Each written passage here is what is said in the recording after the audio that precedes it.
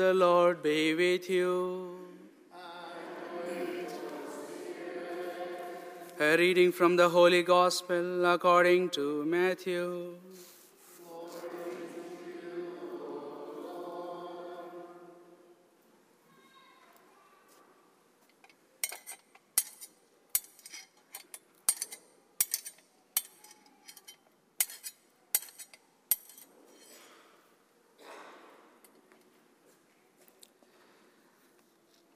Jesus said to his disciples, "If your brother sins against you, go and tell him his fault between you and him alone. If he listens to you, you have won over your brother. If he does not listen, take one or two others along with you, so that every fact may be established on the testimony of 2 or 3 witnesses. If he refuses to listen to them, tell the church. If he refuses to listen even to the church, treat him as you would a Gentile or a tax collector. Amen. I say to you, whatever you bind on earth shall be bound in heaven, and whatever you loose on earth shall be loosed in heaven." Again, amen.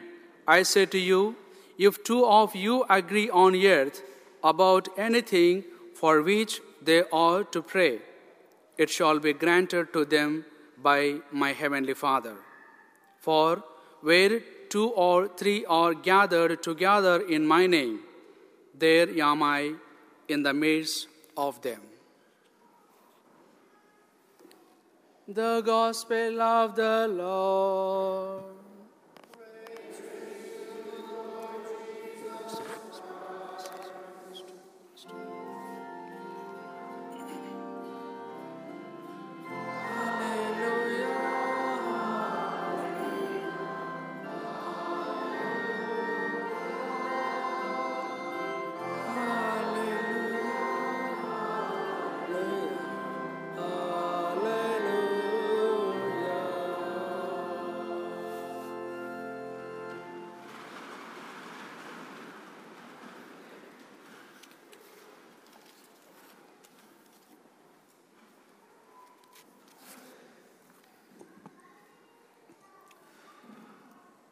My dear people of God, today the liturgy of the Word of God is speaking about God's command concerning our spiritual responsibility and individual accountability for others in our families, parishes, and community.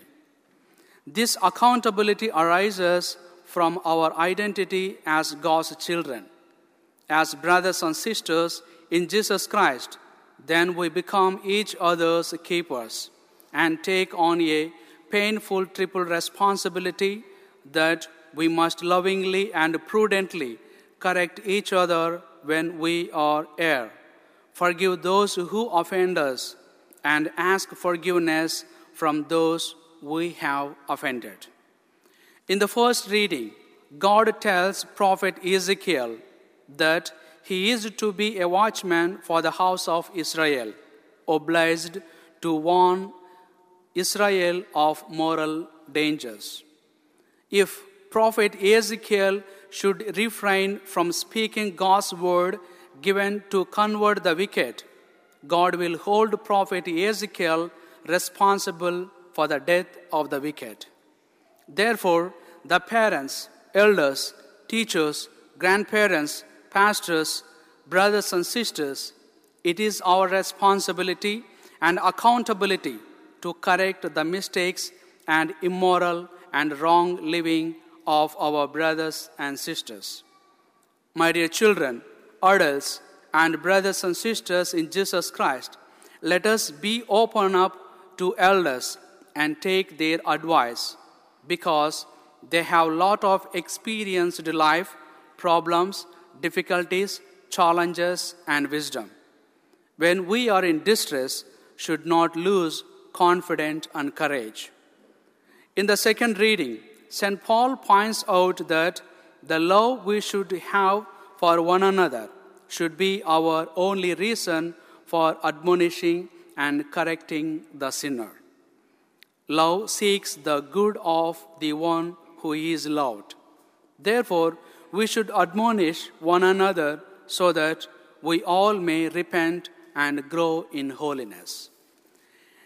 In today's gospel, Jesus teaches that true Christian charity obliged a Christian not only to assist his neighbors in their temporal and spiritual needs with material help and prayer, but also to aid with correction those brothers and sisters who have damaged the community by public sin. If the erring one refuses a one-on-one loving correction by the offended party, then the Christian is to try to involve more people. First, one or two others, and eventually the church. Finally, Jesus mentions the efficacy of a community prayer in solving such problems, for Christ is present in the praying Christian community. We are our brothers and sisters' keeper. Modern believers tend to think that they have no right to intervene in the private lives of their fellow believers. Others evade the issue saying, as a sinner, I don't have the moral courage or the right to correct anyone. But Jesus emphatically affirms that we are our brothers and sisters' keepers, and we have the serious obligation to correct others. We need to offer advice and encouragement to our family members, students, friends, neighbors, co-workers, and etc. when it is needed, and loving correction in private for a personal offense where that is possible. At this juncture, I remember a moral story. Some of you might have heard it about. Is very appropriate for today's readings. Once, a child stole the book of his colleague. He brought it home and terribly gladness. He showed it to his mother. She did not rebuke him at all, nor even explain to her son that what he had done was not right. On the contrary, she praised him for his deed. After a few days, the child brought at home the coat of one of his colleagues. His mother received that gladly. The boy was growing, and in the same time, his desire to steal was growing. When he became a strong youngster, he started to break into the homes of his neighbors and steal without any hesitation the most valuable things. Once they caught him red-handed, and the policemen put him handcuffs and led him to the judge. In front of the court, a big crowd was gathered. There had come the mother of the young man as well. Before entering the court, the young man stopped and he seemed to ask something from his guardians. They seemed to allow him do what he had asked. "Mother, I want to tell you something," the young man cried, and he begged his mother. The crowd shouted at him for his misbehaving. They entered the court, and the judge wanted to know what had happened. "Shame on you, young man. For theft, we might have judged you indulgently. But for your wild and disrespectful behavior with your mother, we shall be extremely severe," said the president of the court. "If you allow me, I would like to say some words," the young man said, extremely troubled. "Say then what you want to say about what happened," the president invited him. The young man said with tears, "When I was 6 years old, I did not know what was right and what was wrong.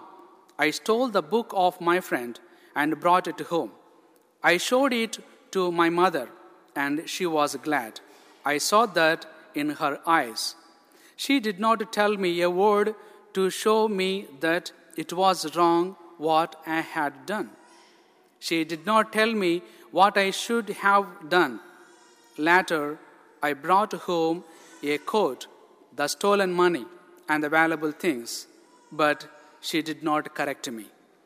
If she had rebuked me then, at the beginning, I would not have come here tied in front of the court. Then the judges and the people who were there and listened his words saddened a lot because of that.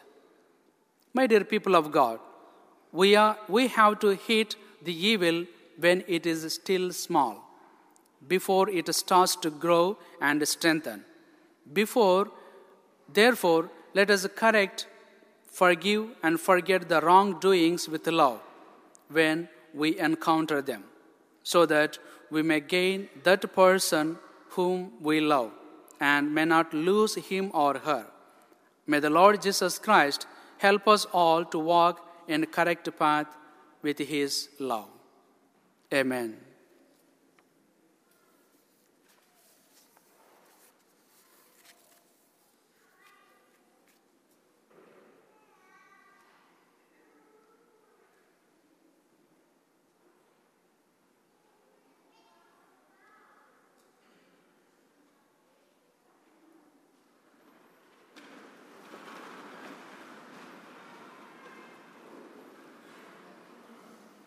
I believe in one God, the Father Almighty, maker of heaven and earth, of all things visible and invisible.